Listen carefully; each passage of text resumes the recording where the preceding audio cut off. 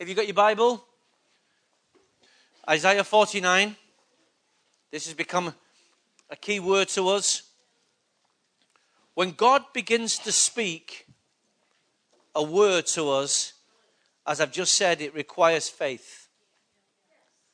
Because if the word is not met with faith, then it's a word that has nowhere to land. So the word needs a landing, a launching pad, and it needs a landing pad. When arrows get fired, they also need to land. So, and any arrow that doesn't hit its target, it's called a wasted one. So God says, when I send my word out, it never returns void. So God never wastes an arrow. How many of you believe that? God never wastes. God never wastes his words. When he speaks, he knows what he speaks. That's why God doesn't always speak to you in long sentences. Because you don't need long sentences. Sometimes you just need a word. Stop. Don't. Rise. Go forward. God has this wonderful way of giving you one word, but you know exactly what he means. Yeah? God never wastes anything. He doesn't waste his arrows. And his arrows are his word. And in Isaiah 49:1, he says, listen to me, you islands. Well, Great Britain, we're an island. So we can listen. Hear this, you distant nations. Before I was born, the Lord called me. From my birth, he has made mention of my name. He made my mouth like a sharpened sword. In the shadow of his hand, he hid me. He made me into a polished arrow, and he concealed me in his quiver. And he said to me, wow, you are my servant. Put your name in there, Israel, in whom I will display my splendor.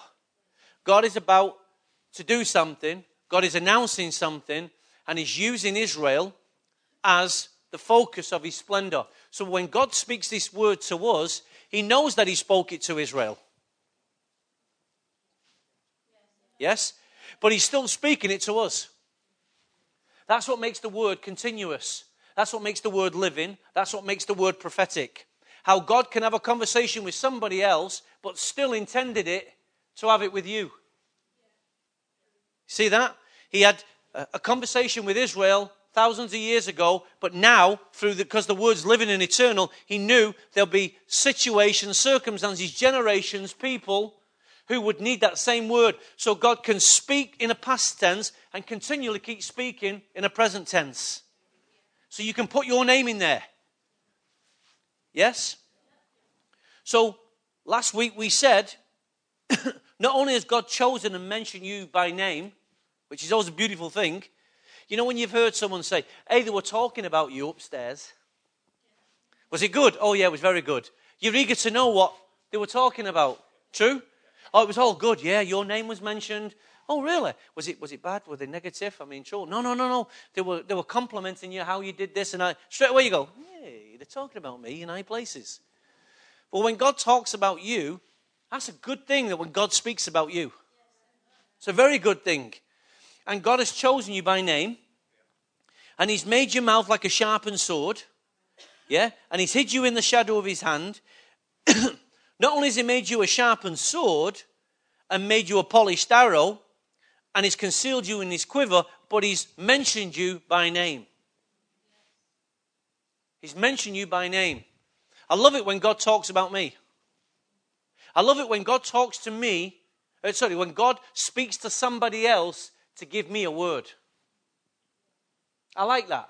I don't always like what he says sometimes, because prophecies sometimes can be burdensome. But I like the idea that God knows me, knows my situation. He's thought about me, and he's relayed a message to another brother or sister to come and encourage me. It's good to know that God's thinking about me. Because my thoughts are fixed towards him, his thoughts are fixed towards me. Isn't that good when God knows what you need and speaks to somebody else about it? When God knows you need a need, and God comes up to somebody and says, go and bless that person. That person comes up to you and says, I just feel the Lord would want me to do this for you or to give you this. You go, wow.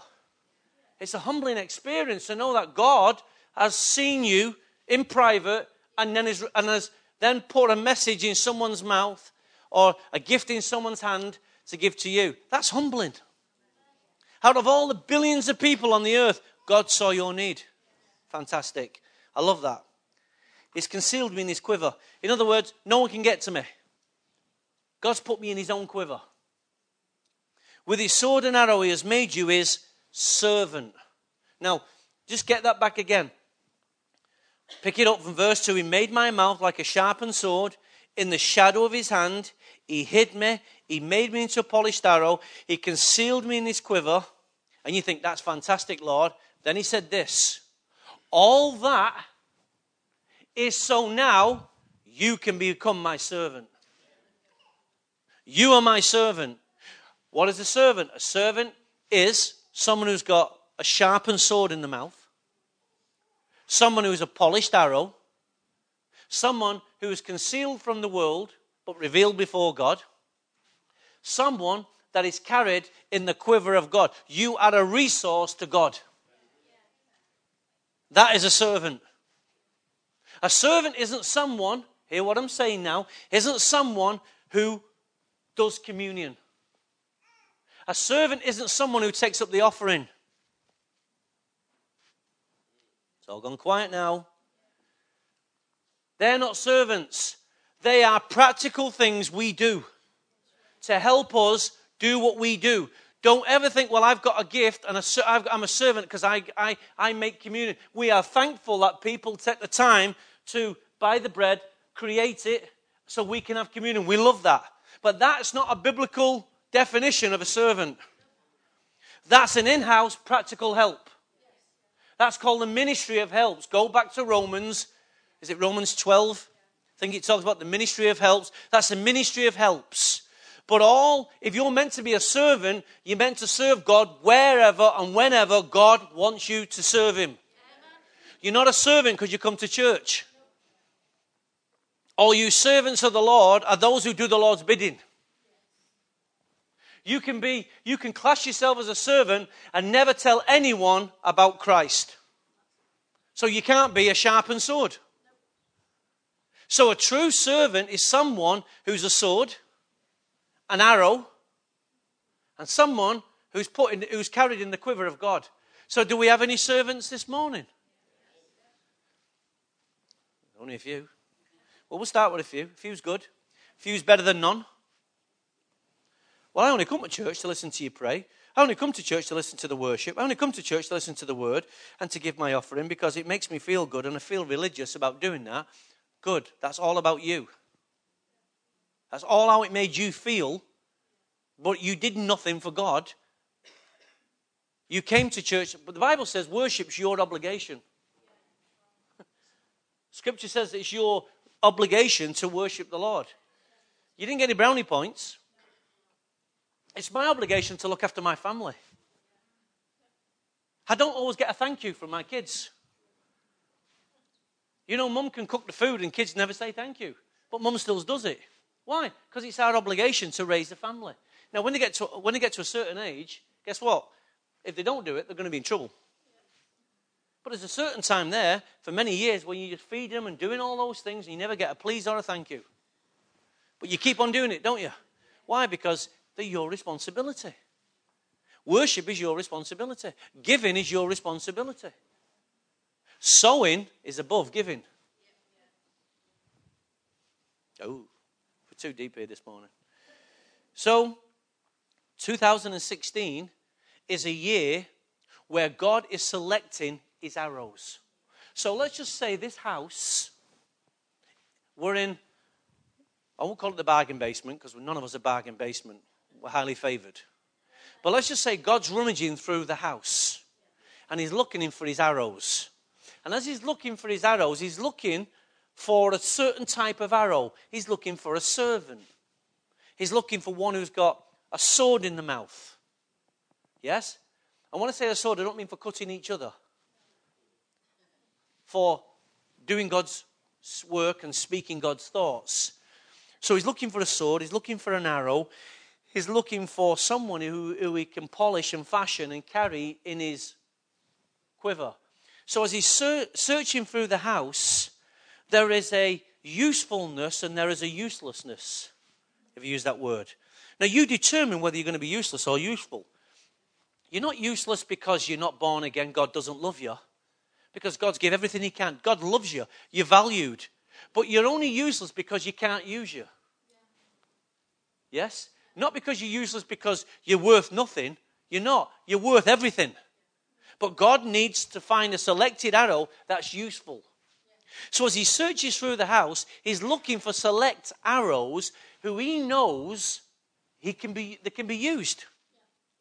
Yes? And those arrows, he picks them up. He begins to call them by name. This one's my baby. This one's my love.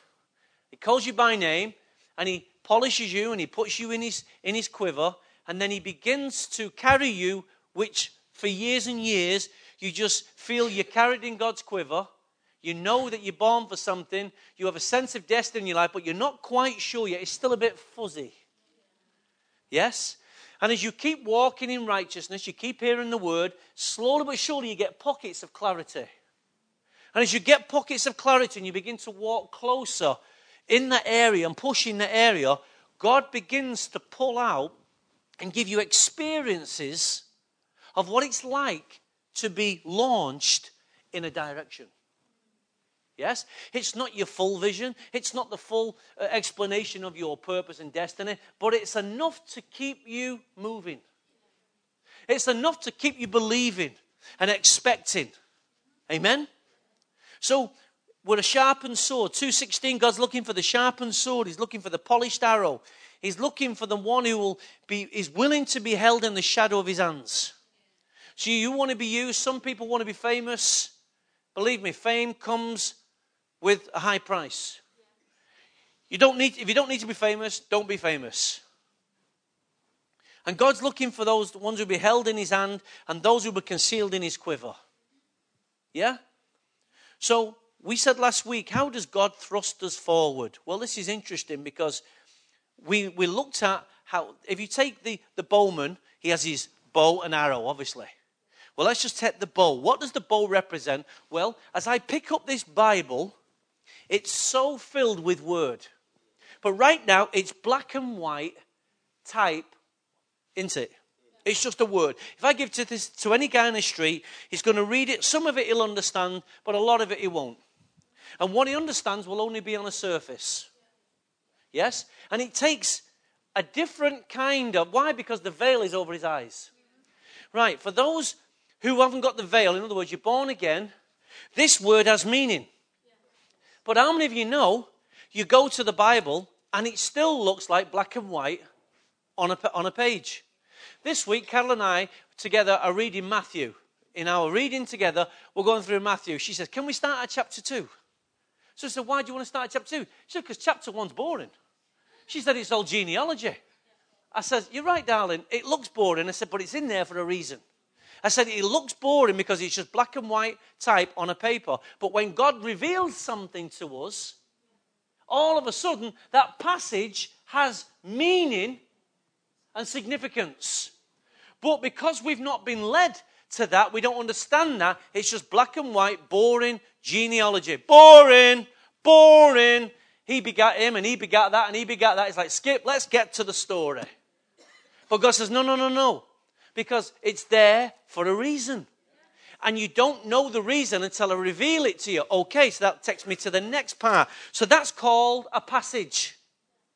So at any one time we can open the Bible and we can just read it and we can be encouraged. But other times we read a passage and it begins to stir us. Doesn't it? So the word is a bow. But as you begin to read, let's just say I'm going to use Matthew 1, say for instance, as it seems as if it's monotonous. It's just genealogy like I've just said. And then one day as I'm reading, God wants to draw my attention to a specific thing in that genealogy. Because he wants to start me on a journey. Do you understand that? So out what looks like mundane, boring genealogy, that's the passage, God begins to direct me by his Spirit to the message. Out the passage.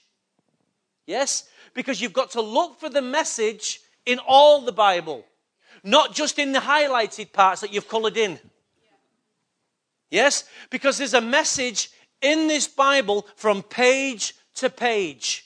Because it's the living, it's the beginning, and it's the end. This word never passes away. What word's that? Every piece of word that's been written will never pass away. And every word that's been revealed will be carried and never forgot. So we need the passage, which is the bow, to lead us to the message. When we get led to the message, we find the arrow of God's word. Okay?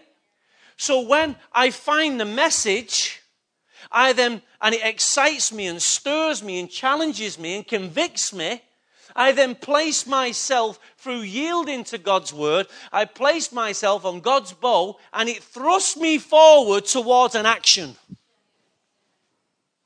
Does that make sense? As it thrusts me forward towards an action, I now come closer to the will of God. To the perfect, the pleasing, and acceptable will of God. I come closer to my destiny. Because now that word, the destiny is the journey. Okay? It's the journey. It's not the end. Don't confuse the word destination with destiny. It's the pathway. So as it launches me, I take another, it's almost like snakes and ladders. I take 4 steps forward, depending how severe this word and the impact of this word's having on me. It can really shift me in a big area. It can completely transform my life. You think when you first get saved and you agree with this word, how much you get thrust forward. And then you seem to take a step back. And then you get familiar, and then you don't want the price, you don't want the discipline. And then all of a sudden, God begins to speak to you again, and you take another few steps forward. And every time the word comes to you, it begins to encourage you, direct you, give you hope, and give you strength. That's the principle of the bow and arrow. The arrow of God is to launch you closer towards the will of God. And every time you come into agreement with it, God begins to, he says, you know what, I want this boy in my quiver. This boy, this woman will do my bidding for me. And at certain points, God says, you now have to speak for me. Speak for me. Tell others. Be salt and light. Hello? So, Colossians chapter 1 verse 28 says this.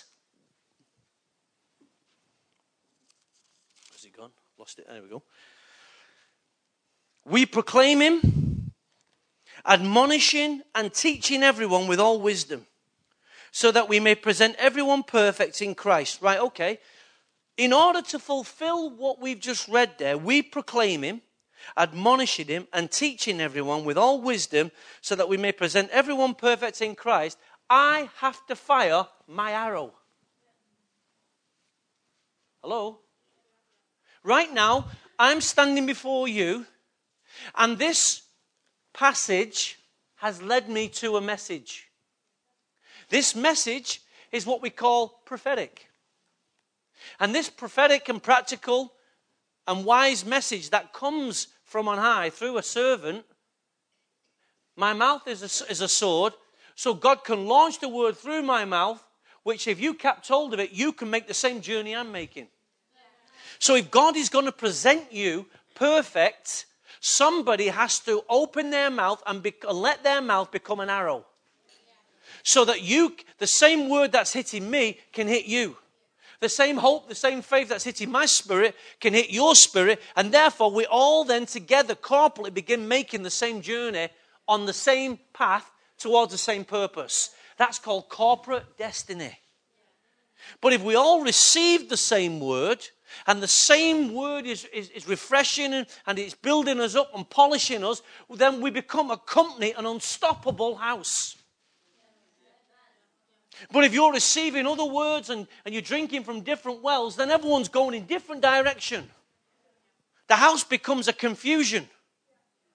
Because, well, this word isn't the same as what he's speaking. Then you compare the word with what somebody else is speaking. That will bring division straight away. So, we proclaim him, we admonish him, we teach everyone with all wisdom, so that we may present everyone perfect in Christ. Here's the reason why we do it. To this end, I labor, struggling with all his energy, which so powerfully works in me. So when I put myself on God's bow, and God, I let this word come so much within me, and it fires me towards a destination. How many of you know, while I'm in the air, I'm still laboring? It's not a free flight. I like to think Tony Higginson, this mouth on roller skates, when God launched me prophetically and brought me into the ministry, I'm in flight. But flight means labor. Flight means work. Now, you keep thinking you're in his quiver. You should be in flight. You should be an arrow that's already on its journey. Not waiting to be handpicked and pulled out. We're already on our journey. Our arrow, we can see certain arrows, we're heading towards discipleship. We're heading towards nations. We're heading towards raising a generation. So we can see we've already launched some of our arrows. They're already in the air. So when I see the young children, the children's church in there, I can see the effect of the arrows being launched in the house. So Delma comes along and Jane comes along and the rest of the team, they pick up the arrow and they labor with the arrow that's already launched. And as they labor and give their hearts to that arrow and follow the arrow, it's the same arrow, then they begin to pick up the same intensity and the arrow's on a collision course. And as they pick up that arrow and labor with that arrow, they believe, just like me, that it will do what it's meant to do. It will hit the target. It has range, it has reach, and it has power and purpose. So it's knowing what arrows have already been launched, and then we labor with them. And there are other arrows that need to be launched. Can you see that, church? So the issue you've got to ask yourself is this. Are you an arrow that has been launched? And if you're not an arrow that's been launched, then it's time in 2:16 that God launches you. Okay? And how do I get launched? By looking what arrows have already been launched in the house. Partnering with those arrows, laboring with those arrows, because those arrows are on course. Now, if I send an arrow from here, depending on the size of the bow, the strength of the bow, depending on me, the strength of my pull, my arrow's only ever going to go so far, and then it's going to hit maximum, and it's going to peak, and then it's going to start coming down. True? God's arrows don't work like that. From the moment it leaves its mouth, the same intensity, it can be for generations and generations, it's still on course. It never wanders, never wanes, never loses its focus, never loses it. It still stays there. Now what happens is, it keeps going and going and going. It's got eternal fuel. What happens is, a generation may lose it.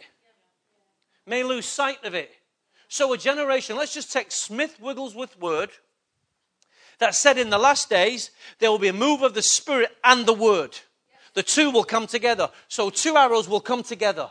Right, now let's just say, in the early 70s, we have all the charismatic movement. So we have all Spirit and not enough Word. And let's just say in the 90s, these are just random years, we have all Word but not enough Spirit. Right? So that word has not yet come to pass. But how many of you know the arrow's still moving? Then all of a sudden, Phil is praying one day, and he says, Lord, use me, use me, use me. And he gets a sense of this word in the Spirit that it's waiting for someone to labor, to bring back the Spirit and the Word.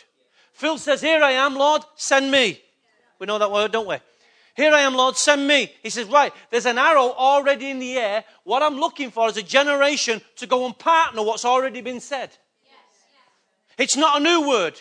It's a continuous, it's an old word, but it's fresh to him. It's as fresh to him as it was when Smith Wigglesworth prophesied it.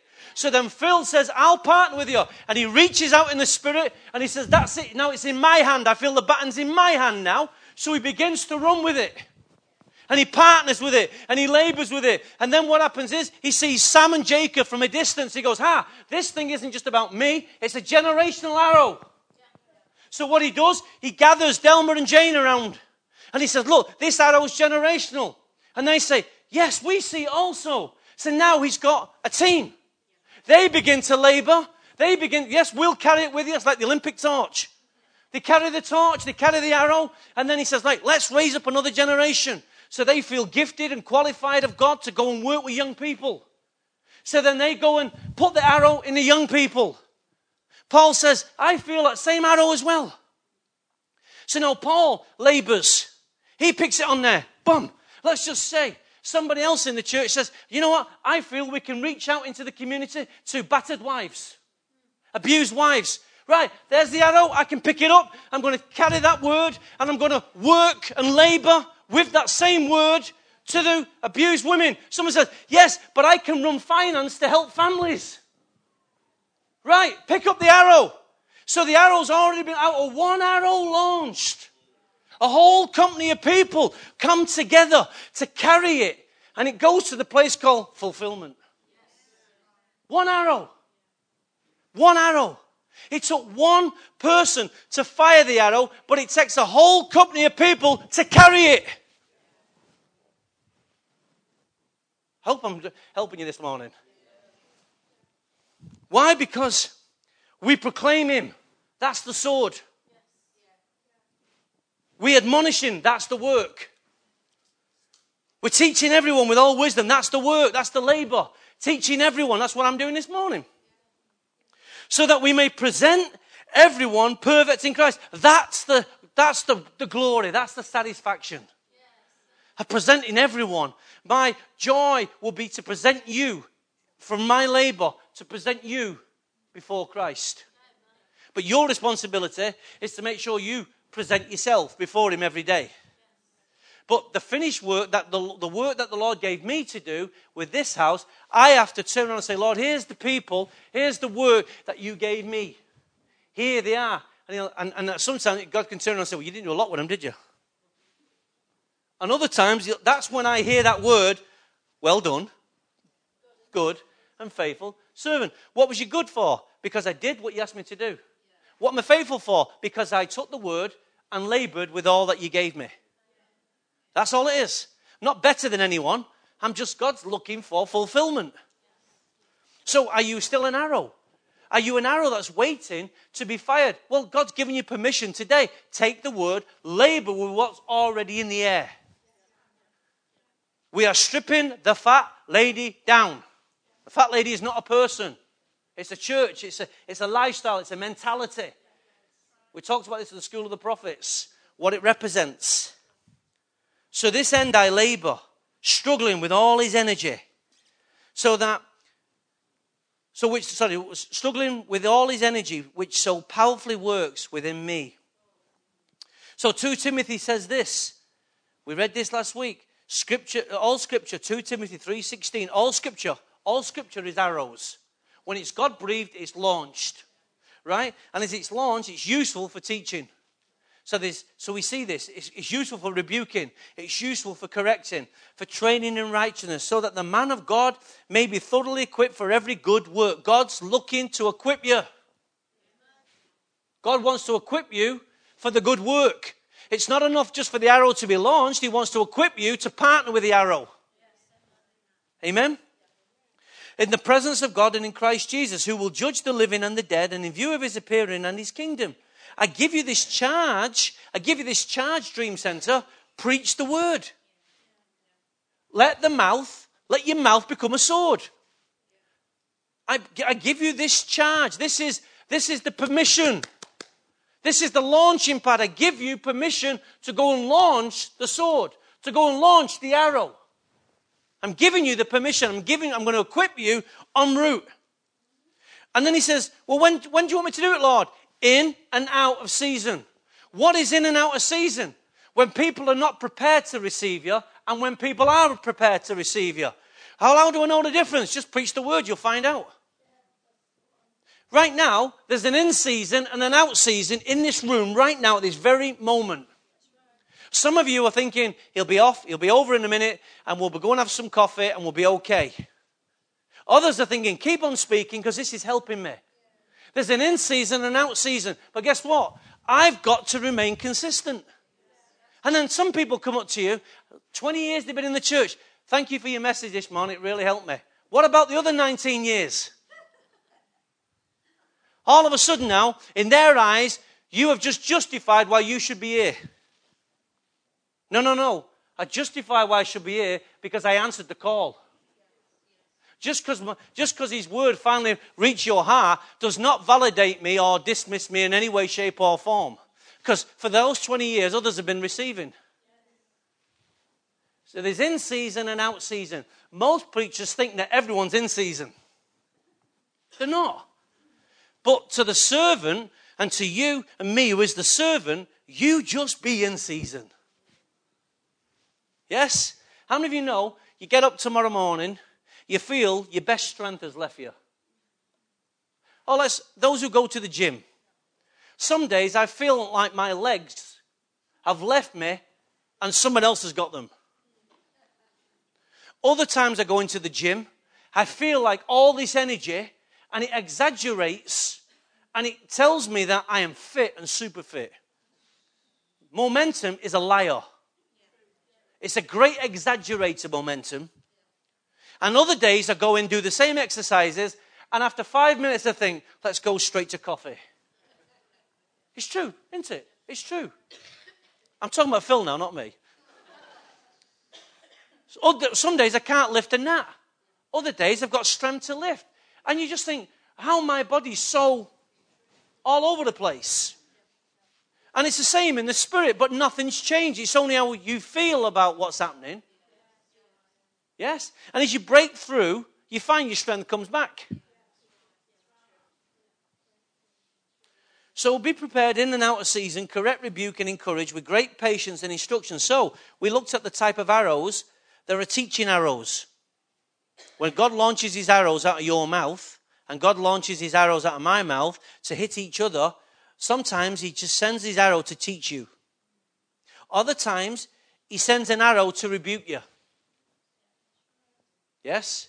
Now, you see, the trouble with the modern day church, all it wants is encouragement. It can't always have encouragement. Because in order to strip the fat lady down, you have to address certain behaviors. So the word has to come to rebuke certain behaviors and then encourage them how to act properly. Amen? But we need these kind of arrows in the church teaching. We need rebuking arrows. Now, there's a way to do rebuking. There's always a way to do rebuking. And it's not scalding someone so someone feels absolutely rubbish. I might need to sit down with Phil and say, you know what, how are you getting on with this? Right? You actually think you're doing right? Well, actually, I don't think you're doing right, Phil. I don't think it's this, and this is the reason why. I suggest you do this. You dipstick. And he might go, well, I disagree. Well, okay. I've just give you, it's your opinion now. Other times, as an elder, I may have to go to someone and say, look, this behavior is not right. This is not right. Why? Because this is what's happening. This is the ramifications. This is what's happening. Okay, stop it. I encourage you to stop it. Or you did. Then there are arrows that bring correction, and out of that rebuking, correction can come. And out of that arrow can come training. Yeah? If I'm wrong, well, show me, teach me how to do it then. That's good, that's a different attitude now. So out of a correction or a rebuke, and he goes, well, okay, teach me, show me. I'll say, great. So now there's been some production about having that conversation. It's now going to produce some fruit. The Bible says it's a wise man who listens, but a fool rejects an open rebuke. So Phil doesn't want to be a fool, but neither is going to take every word that comes out of someone's mouth. True? Just because I say it doesn't mean to say everything I say is right. He's also got a brain and a spirit. There are seasonal and out-of-season arrows. We've just said that. There are patient and careful arrows. I love the way Lord's arrows land on me. Sometimes it almost seems like he lets it circle a bit. He says he's not ready yet. He lets it circle. He's patient and he's careful. And then all of a sudden his arrows get the instruction, now we're now making a descent. Wheels down, ready to land. And then all of a sudden I'm walking, wherever I'm walking one day, it could be in Asda one day, pushing my trolley, and all of a sudden the arrow goes right on the back of the head. And a thought explodes inside me. And out of that thought, a certain action then needs to be taken. God's arrows are en route. You've just got to be able to receive them. Are you a good target? Yeah? Now we've become a sharpened sword and a polished arrow held in the shadow of God's hand, concealed in his quiver of his hand. And you're going to allow the words through the passage to become the message. Then you, at some point, must become his witness. You must at some point become his witness. So, because part of the arrow is that you're a sword. And a sword always has a target. And an arrow always has a target. And God wants to use you and become a witness in the everyday of your circumstances and in the everyday of your environment. So Matthew 5, chapter 5, verse 1. Let's just open up that for a minute. And here's some practical ways of how you can become a witness. Of how your arrow can start penetrating your environment and your circumstances. How God can start launching you 2016. How you can partner with what God's doing. Because you need to get out of his quiver. Hello? It sounds romantic, it sounds spiritual to be in his quiver. But there's always an arrow in God's hand. There's also an arrow in his hand, ready to be fired. So, and when he saw the crowds, reading from verse 1, and when he saw the crowds, he went up onto the mountainside and he sat down. His disciples came to him and he began to teach them. Now here's an arrow. He's now firing a teaching arrow. Blessed are the poor in spirit, for theirs is the kingdom of heaven. Blessed are those who mourn, for they will be comforted. Blessed are the meek, for they will inherit the earth. Blessed are those who hunger and thirst for righteousness, for they will be filled. Blessed are the merciful, for they will be shown mercy. Blessed are the pure in heart, for they will see God. Blessed are the peacemakers, for they will be called sons of God. Blessed are those who persecute because of righteousness, for theirs is the kingdom of heaven. Blessed are you when people insult you, persecute you, and falsely say all kinds of evil against you because of me. Rejoice and be glad, because great is your reward in heaven. For in the same way they persecuted the prophets who were before you. Now, verse 3. Let's pick up verse 3. Blessed. Now, let's just remember, these are blessings. These are blessings. So, for the person who can operate in these dimensions, you're blessed. Okay? You're blessed. So, you're not only a polished arrow, you now become a blessed arrow. Okay? It's a blessed arrow. So, think of this. This is very, very powerful. The poor in spirit. Now, blessed are the poor in spirit. Now, the word poor is not a good translation. What is someone who's poor in spirit? I don't know what that means. When I looked in the commentaries, what it means is, blessed are the humble. Humble in spirit. That's what the translation is saying. But many translations use the word poor. But poor is not necessarily a good English translation. So another alternative would be to say humble. Blessed are those who are humble in spirit. Amen? So humble, let's put humble and humility together. So God is looking for a humble arrow. Now, think of this now. You're now being launched into the world. What is the world looking for? The world's full of pride. Everyone can do something better than everybody else. Everyone's got an opinion. Everyone's quick to judge. What we don't have is a lot of humility. So what was Jesus? He was humble. Jesus went in amongst foxes, against lions, bears, persecutors, liars, cheaters, soothsayers. But he went in as this humble king. Had the nature of a lion and a lamb. And he knew when to roar, and he knew when to appeal to the crowds. My friend, you will never hit your target by you boasting of what you know about God. People are not interested how much you know. People in church are not even interested how much we know. They're interested on how humble can they receive from you. Have you a spirit that draws them to you? So I suggest this year, 2016, God is looking for an arrow that is humble in the midst of your peers. God's looking for a humble arrow in the midst of your friends and your environment at work. So when everyone's up and has this, it's an outrage. You have this spirit about you that is quiet, that is gentle, that doesn't presume oneself to be first. So others are look like they're getting ahead.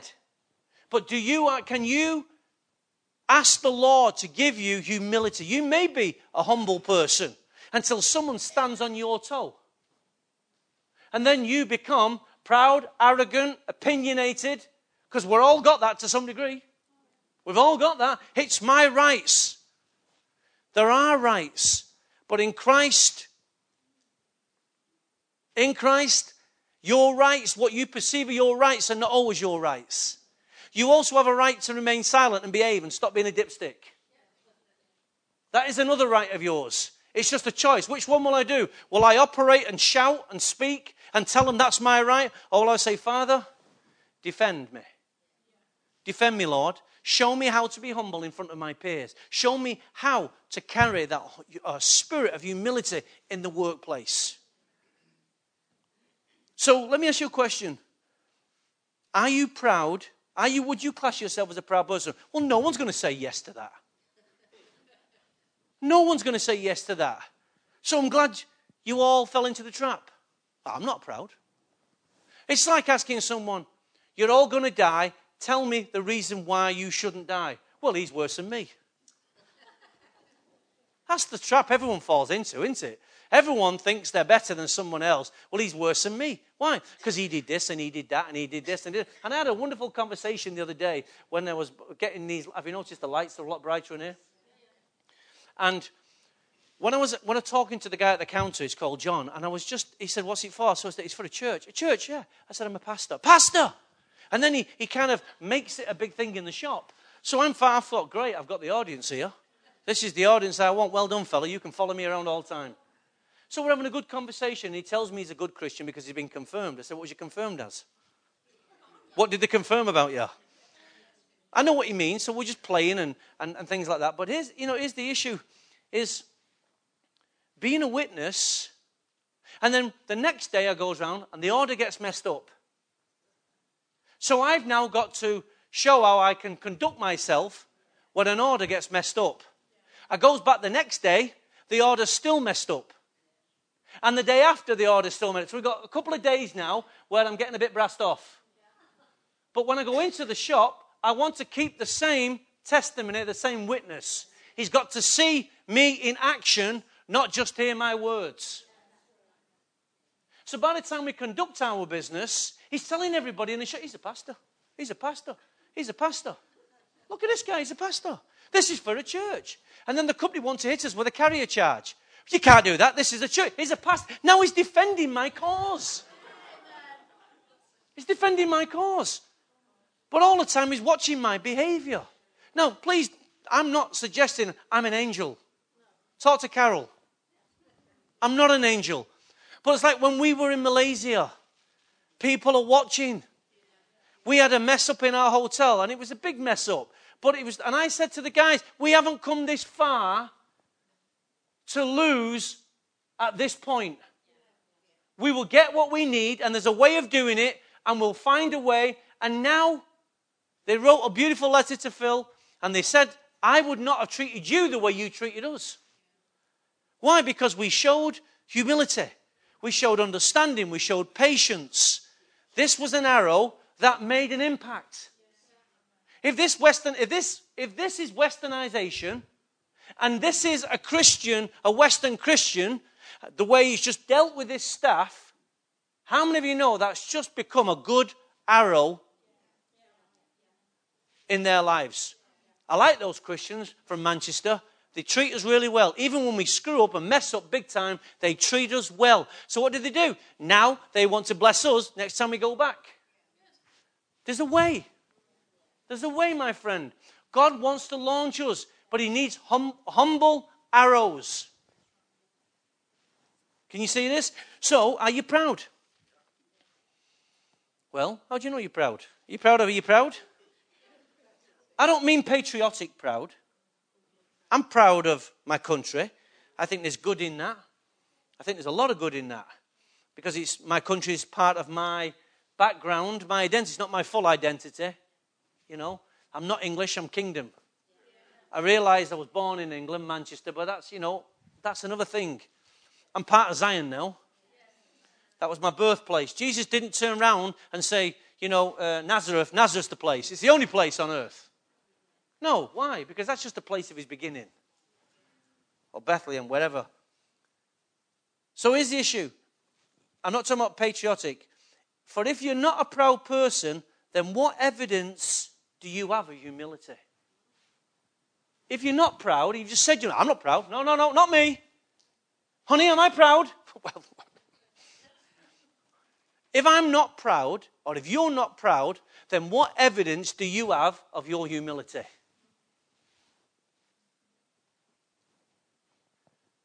Lord, reveal in me whether there is pride or there is humility. And God says, you know what? There's a situation I've just got coming down your alley what's going to reveal your heart before me. And it's going to come at a moment you're not expecting it.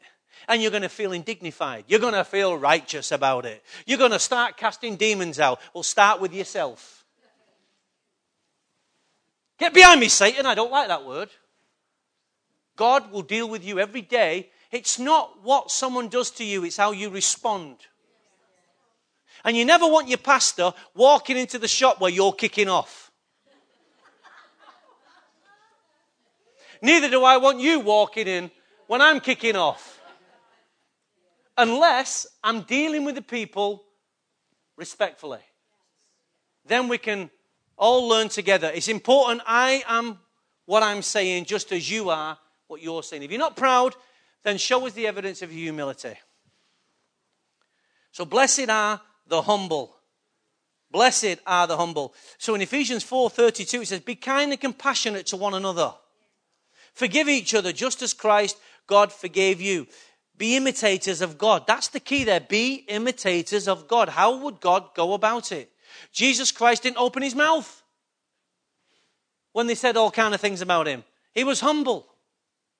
Psalm 25:9 says this, he who guides the humble in what is right and teaches them his way, all the ways of the Lord are loving and faithful for those who keep the demands of his covenant. He guides the humble in what is right and teaches them his way. He guides. Humble, God guides us and teaches us how to respond. This is a beatitude that Jesus taught his disciples. These are the kind of arrows that God's looking for in our society.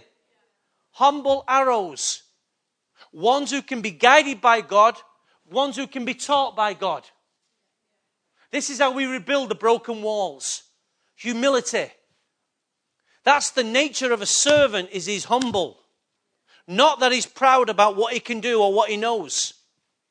He's humble. And I'm telling you, God is going to work on our humility. And even he gives us a little bit of success, how proud do we become about our success? Let's just say we release a worship CD.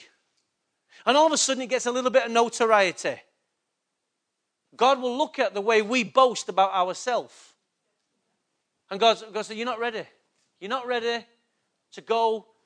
You're not ready to be sent yet. You're not ready because your pride kills you. The moment you get a little bit of success, you want to go and tell the world. We stopped advertising our School of the Prophets. We courteously inform Isaac Network. Because the brothers and sisters in Isaac sometimes want to know. Now, we've got a good relationship with the guys in Birmingham. With the ones in London, we're still working with. There's some relationship there, but it can be a lot better. And we're working on that to see if it can get better. The guys in Birmingham, you saw that they came and they enjoyed and they partook. But we're not bragging about it. We're not advertising. We're not putting posters in magazines saying, come to the School of the Prophets. We've got the woohoo. No, shut up. Just keep on doing it. Amen? Colossians 3:12 says, therefore, as God's chosen people, holy, dearly beloved, clothe yourself with compassion, kindness, humility, gentleness, and patience. Oh, and here's one for you all. Bear with each other and forgive whatever grievances you may have against one another. Forgive as the Lord forgave. You need humility to consider other people better. This is something that this church is going to witness and experience this year. Humility. Humility, church. Humility. We serve one another out of humility. We consider one another. It's gone quiet. I said we must consider. Why? Your Bible tells you. Verse 4.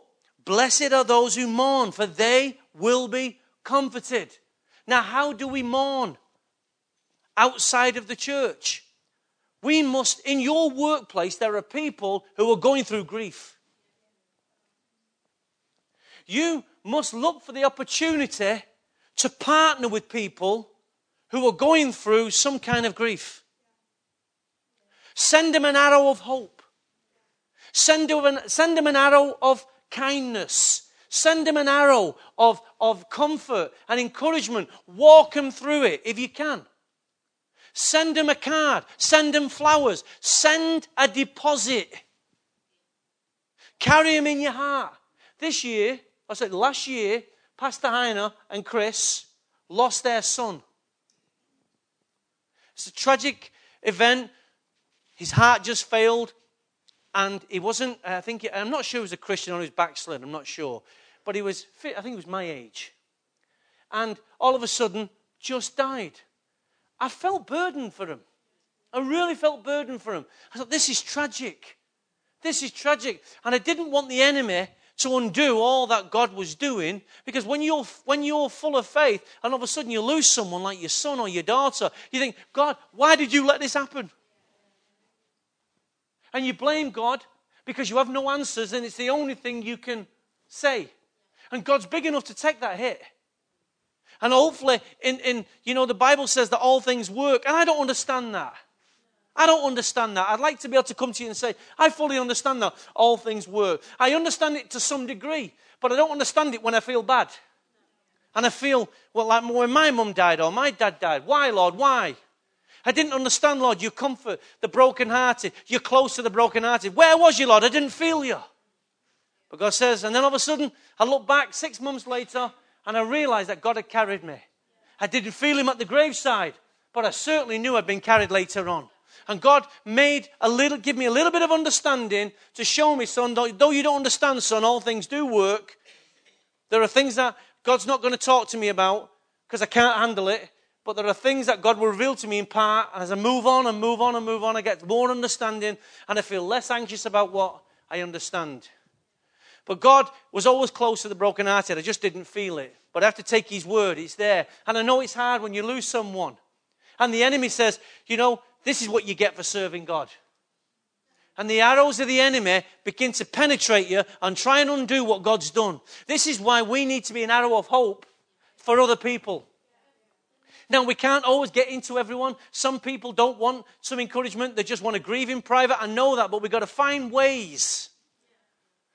Find ways to become the arrow that can partner with someone. Blessed are those who mourn. Try and mourn with someone. Hello? In your company, your street, there's people who are going through grief. It's an opportunity to get alongside someone. Pray for someone. Can I pray for you? Are you bold enough to ask them, can you pray for them? Can I send you a gift? Just send them. We're thinking of you. Me and my husband are thinking of you. It might completely knock them. They might be so numb at this point in time with grief that they don't even acknowledge your grief. It's not the point where they acknowledge it. The point is that you are beginning to move towards it. You feel it. This is Jesus in the marketplace. This is Jesus in the workplace. It doesn't matter what kind of job you do. When people lose someone, it's real. This is where we need to be arrows. Blessed are those who do this. God, give me the grace for this. Show me how to get next to this guy. Show me how to get next to this woman. Wow. Do you know how to mourn? Do you know how to comfort? Are you willing to be taught? Do you know how to pray for someone? Do you know how to serve someone practically who's going through grief? It's not easy. And for a period of time, they shut you out. It's too painful. But there'll be a period of time when God will give the opening. Just be ready. It's not always easy. Sometimes you have to stand and watch and pray for them.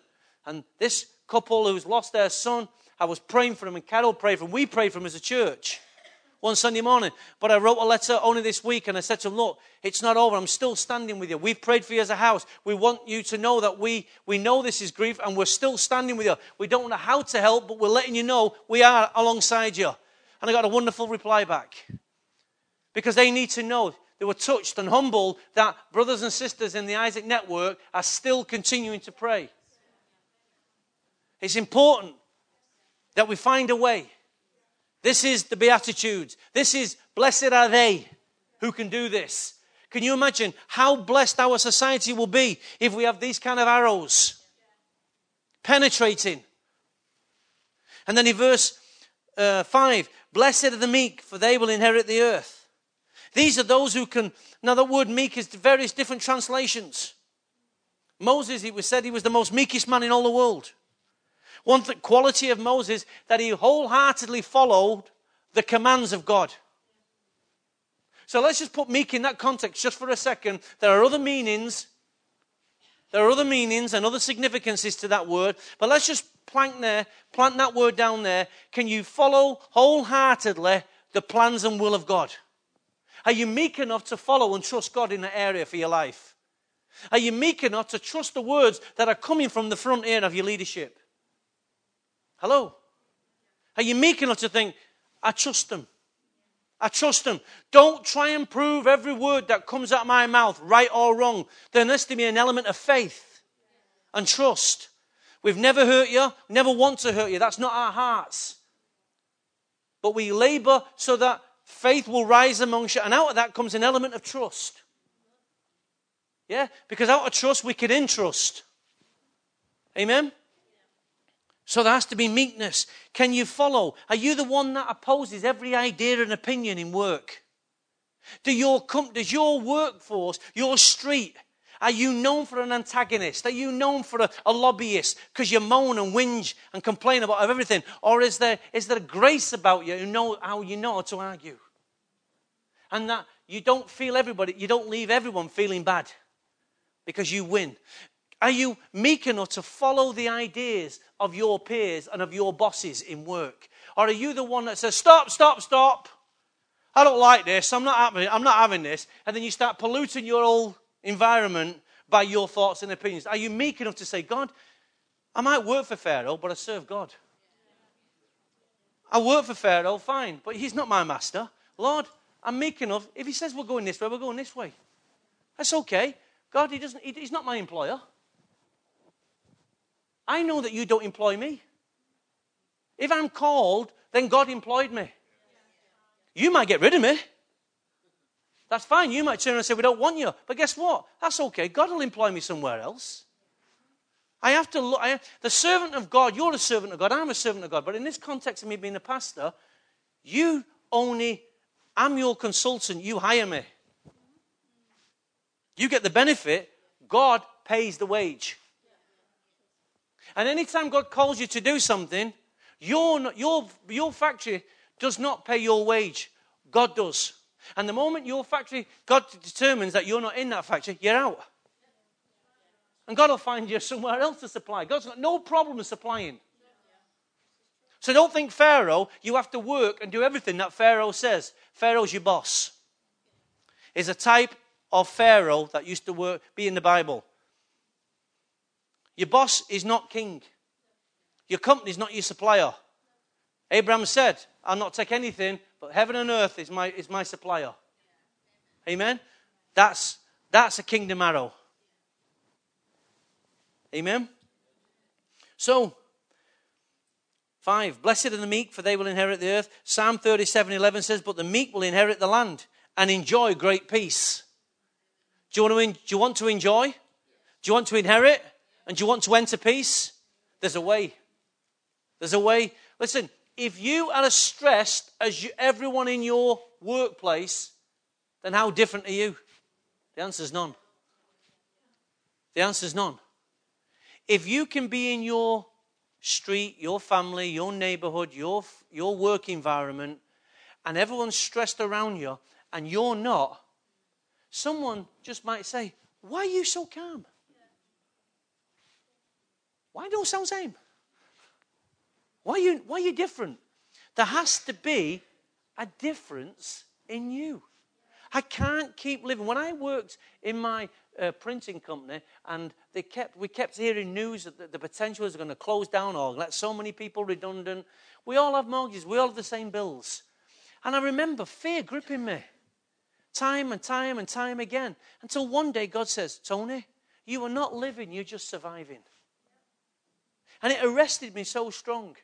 And from that point of view, from that word, the arrow that came into my mouth, I began to push back and say, I refuse to live in a contained, limited, frightened, anxious mentality.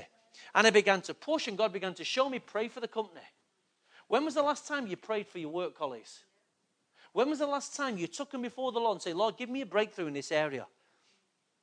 Jenny, she's going through something. Jimmy's going through something. Lord, give me the word for him.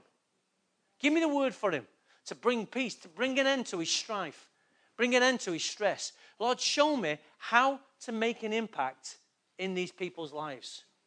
That's the Beatitudes. Zephaniah says this in 3 verse 12, but I will leave within you the meek and humble. He's talking about a remnant. Now, I would like to suggest to you that God is speaking to you and to us in this verse, and put this in the context of your workplace, the marketplace, please. Put this in the context of your neighborhood. But I will leave within you the meek, the humble, who trust in the name of the Lord. The remnant of Israel will do no wrong. They will speak no lies, nor will deceit be found in their mouths. They will eat and lie down, and no one will make them afraid. That sounds like a company of people who are having some effect. Now, God's seen a remnant. He's called this remnant from all round the nations, and he's brought them back after the exile. And he said, this group of people are going to carry certain hallmarks. I'm going to put meekness in them. I'm going to put humility in them. I'm going to put a different quality in this group of people that's going to cause them to shine in the midst of darkness. Can we believe that for this house? Now, I don't think you have a problem believing it. So let me ask you another question. Can we become that remnant? Are you willing to become that remnant who carries meekness, who carries humility, who carries no deceit, no lies, no gossip? Can we become that group of people? Because that's what it's going to take to become an arrow. That's what God needs to do that in our lives so that we can become his polished arrows. That group of people stood out like a sore thumb. Hello? But if we join with everybody else in our factory or our workplace, office, environment, and we're pulling down the same people just like they are, how are we any different? I would caution you to make that your prayer this week. Zephaniah 3:12. Verse 6, blessed are the hunger, for they thirst for righteousness, for they will be filled. I'm coming, and I'll finish off on 7. No, we'll go to 8 in a minute. I'll skip the rest. Blessed are those who hunger and thirst for righteousness. Exodus 33:13 says this, if you're pleased with me, Lord, teach me your ways, so I may know and continue to find favor with you. I think before we go today, we need to rise as a house and say, Lord, if you're pleased with us, if you're pleased with us, let's check ourselves. Let's check ourselves. If you are pleased with us, then Lord, teaches your ways. And I believe the Lord's saying, part of my ways of rebuilding the broken walls in our city is through the Beatitudes. The meek, the humble, those who will mourn, those who will bless, those who will serve, those who won't gossip, those who have no deceit in their mouth. This is the company of people that God's looking for. This is where Christ turns up in your workplace. When you carry these qualities, this is where Christ turns up and shines the most. This, my friend, is where you have more impact than anywhere else on the earth. This is you being salt and light. This is everything that Christ asks us to do. We talk about preaching the gospel. And who was it who said, if at all, don't use words, but if you have to use words, use words. Who was it, David? Francis Assisi. If use words. But guess what? Many of us don't get the opportunity to use words, but we can carry traits that speak for us. Actions speak louder than. These are the actions that Jesus taught his disciples to be. And blessed are those who practice them. When you walk in a shop, I've got my rights. Shut up, you haven't. You're a Christian. Well, I still have rights. Yes, but it doesn't mean to say you have to go and get them. You can choose to adopt a different attitude. Someone pushed in. So what? Do you know, when people push in, don't it whine the stuffing out of you? There's something you find about Britain, it's changing. Because I was always taught to queue up, show manners, but as different cultures come in, it's just everyone just run to the counter. And you're sat there going, whoa, whoa, whoa, whoa, we got rules here. And they look back and go, yeah, yours ain't working for you, are they? So all of a sudden, whoa, whoa, whoa, whoa, Jimmy. Do you want to go outside and take hours before you? And all of a sudden you're disgracing yourself, all because someone got in front of you. And I found God saying, ha, ha, ha, ha. It's only when you're wound up, I really get to see, and you get an opportunity to practice humility. I need an opportunity to practice humility. I need an opportunity to consider someone better than me. Considering someone better than you does not mean you're worthless. Hello? That's so good, I'm going to say it again. Considering someone better than yourself does not mean you're worthless. It just means, in the great order of things, so what? I'll wait here another 10 seconds. You're in the car. He pushed in. Ah! No, we laugh. But guess what? And you've got a sticker on the back of your car. Jesus loves you. It's an embarrassment. Either take the sticker off. Jesus is looking for representatives. Blessed are the pure in heart, for they will see God. Blessed. Blessed. Blessed are the peacemakers. Have we gone off? Sounds like I've gone. Oh, there we go. Blessed are the peacemakers. When was the last time you tried to bring peace? When was the last time you asked the Lord, Lord, how can I bring peace in my society? Where is the avenue for me to start bringing peace? Is there cultural divide? Is there racial divide? Is there politics in work? Is there politics in the family? Is there any way, Lord, I can be a peacemaker? Search out the Spirit and say, Lord, show me ways I can be a peacemaker. Take up causes that affect God's heart. Hello? Take up causes that affect God's heart, and from those things that affect God's heart, become his instrument. Be the peacemaker. Can I write articles that bring peace to people? Can I go and talk to people to bring peace to them? Is there ways I can become a peacemaker in my city? Find ways, church. Find ways to become a peacemaker. Find ways to demonstrate humility, meekness. Find ways to show people that you pursue righteousness. Find ways. I encourage you, find ways. Get out there. You're already out there, so rise up. You can't be argumentative. You can't be the problem. You've got to be the solution. Find ways to be a peacemaker. What immediate issues right now are you surrounded with where you feel I can actually be a peacemaker? I'm going to change my attack here. I'm not going to become agitated or I'm going to push my rights. I'm actually going to take the side of a peacemaker.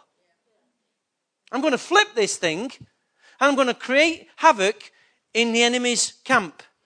I'm going to take the posture of humility, meekness, purity, righteous, and I'm going to become the peacemaker. Oh, I'm going to take a few arrows. I'm going to take a few cracks. But this is what God's asking me. I'll be blessed if I do that.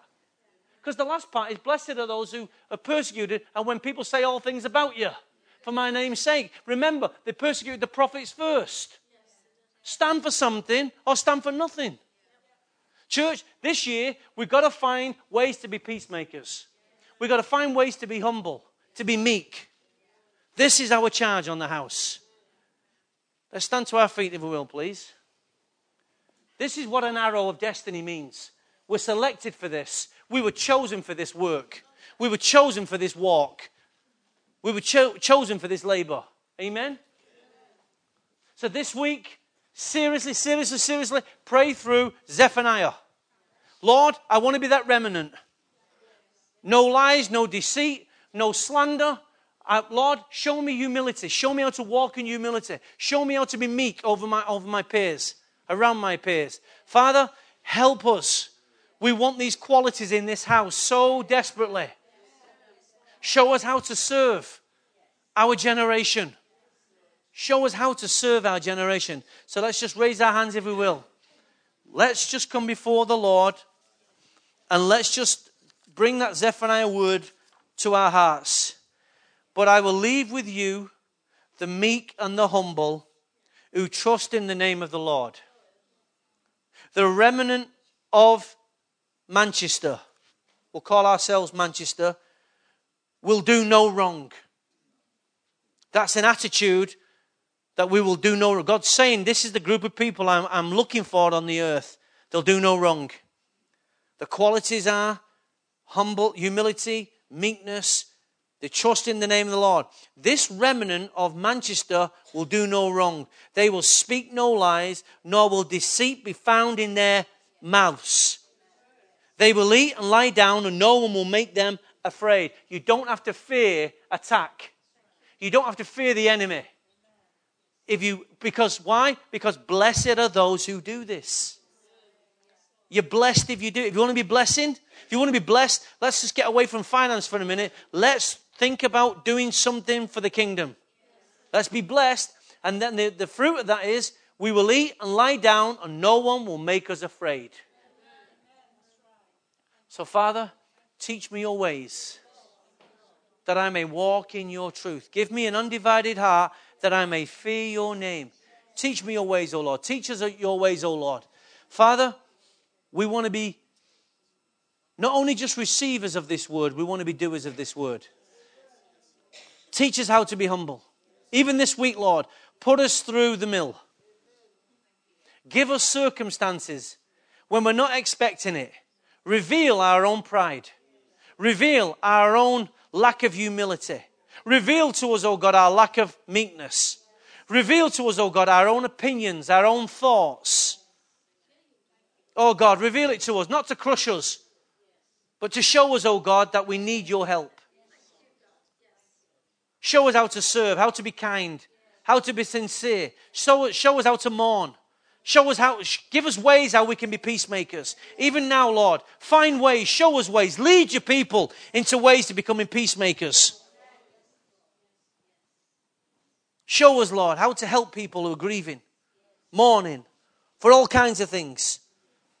Show us how to comfort, how to bless, how to stand with, stand along, raise up, move forward. Show us, oh Lord. Teach your church, your people, oh God, the ways of God. Come on, just go before God and just say, Lord, I need your help in this area. Teach me, oh God. Now, the very fact that you're saying teach me means you're wanting to be led in a certain way. So Don't complain when God takes you at your word. God is going to open up areas where God's going to reveal to you these things. The lack of it and the amount you have. Celebrate what you have and pray for what you don't have. God's hearing us right now. Come on, everyone, pray. Ask the Lord. Show me, oh God, how to be a witness in the marketplace. Show me, oh God, how to be your witness, your voice. Oh, mighty God. Oh, Lord, my God.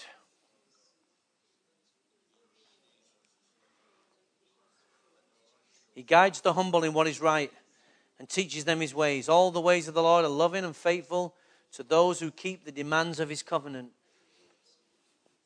The Bible says that the commands of the Lord are not burdensome. They are not burdensome. They're only burdensome when you fight against them. Oh God, raise up a remnant. Raise up a remnant amongst this house. Come on. Come on, church. Let's just go a little bit longer. Let's just pray. Marabasi boriondolo bobo korianda.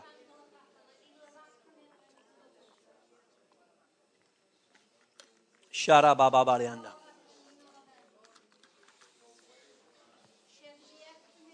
Marababoriondolo bo kiria darabasarianda. Motoro bobo bo shiria darababa bakarianda. Mareabasi boriondo. Yutara baba basiriende. Oh, shaka baba basarianda.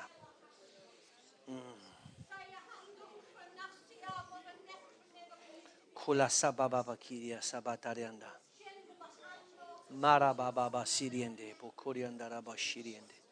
Shitara mama masarianda. Oh Lord. Move your people, oh Lord. Only you can move them, oh God. Only you sovereignly can move the hearts of your people. Lord, I pray on behalf of the church, oh God, your people, oh God. Move your people, oh God, in this dimension.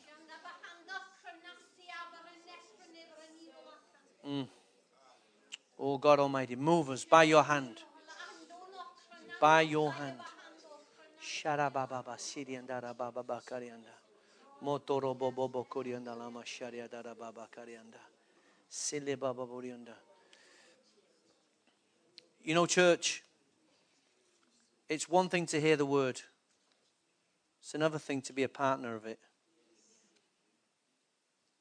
I just sense in my spirit that Lord's saying, how long, church, do I have to keep on speaking? How long will you keep on listening to the words of heaven, the words of my servant? You incline your ear only for a day. But then the word is easily forgotten, dismissed. Only to return back the following week to do the same thing, the same pattern, the same behavior. How long, church, will you willing to keep walking in these ways? Your Father has a plan. He's a good way for you. There's a path that leads to blessing, peace, prosperity. But you must take hold of what is being spoken by the Spirit of God. There must come a day when you partner with what I say and believe and trust me and act on the words that are being spoken, not just receive the words. I'm looking for those who will act, those who will take me, those who will take my word into their environment and trust me. Those who will look for me on a Monday morning. Those who will look for me Monday afternoon. Those who will look for me in the midst of all situations. I'm looking for a group of people who will look for me. Seek me out. Those who will carry the burden of the workplace. Those who will carry the burden of the marketplace. Those who will carry the burden of the neighborhood. I'm looking for representatives. I'm not looking for people to attend church. I'm looking for representatives. I'm looking for ambassadors. The Spirit of God searches throughout. looking for those company of people. Will you become that company of people who will take my word, stand and operate based on this word only, rather than on the opinions and the fears of man? I am gentle, I am humble. Take of me, take my yoke upon me. Take my yoke and learn from me. I long to give you the keys of the kingdom. I long to see you put keys in the door. Doors that have been closed. Ancient doors that have been locked and prevented generations from stepping through. You're a generation that I long to give access to the things that generations have been locked out. Generation forefathers long to see. You are the generation I can work with. Incline your ear unto me. Take on these words and become a portal of obedience. I have so many great plans for this house. Generations are rising. I'm doing an unseen work. And suddenly it will just burst forth. And what suddenly bursts forth will be misunderstood as just something that sprung up overnight. No. It's been labored over the years, months, years, decades. There's always going to be a suddenly at some point. But the suddenly is the result of years of preparation, forming, fashioning. Hear the word to the house today. Partner with me, says the Lord. See, I'm about to do amazing things. Partner with me.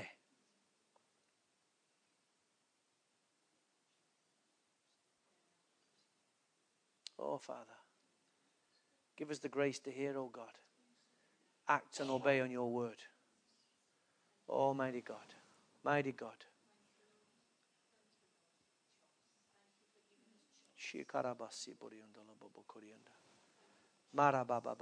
Come on, dialogue with the Lord. Dialogue with your Father. Don't be passive.